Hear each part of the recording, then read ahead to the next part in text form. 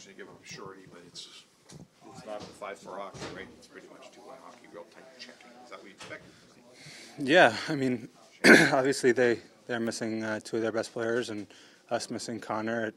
We knew we had to buckle down and kind of grind away, and I think for the most part, other than maybe a bit at the start of the game, we did a good job at that, and came close a bunch of times, and Smitty played well for us.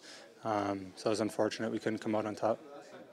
I just want to ask about Smitty and just some of those, the role he's in right now, and he looks like he's zoned in. Yeah, he was amazing. He made some unbelievable saves, and the way he plays the puck and communicates back there helps us a ton. So he's a leader for us. He's a leader in the locker room, and it would have been nice to win this one from tonight. Yeah, this is one of those games where when your goalie plays that well, the rest of the team thinks like, damn, we should have found a point there.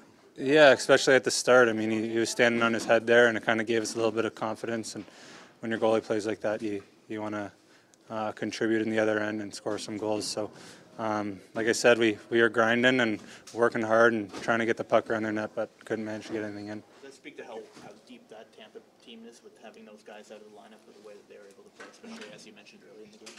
Yeah, they got a good team. They're fast. They play quick and they make it hard. So you got to give them some credit, and they played a good game, and especially that first bit to get us back on our heels. Yeah, it was a good game.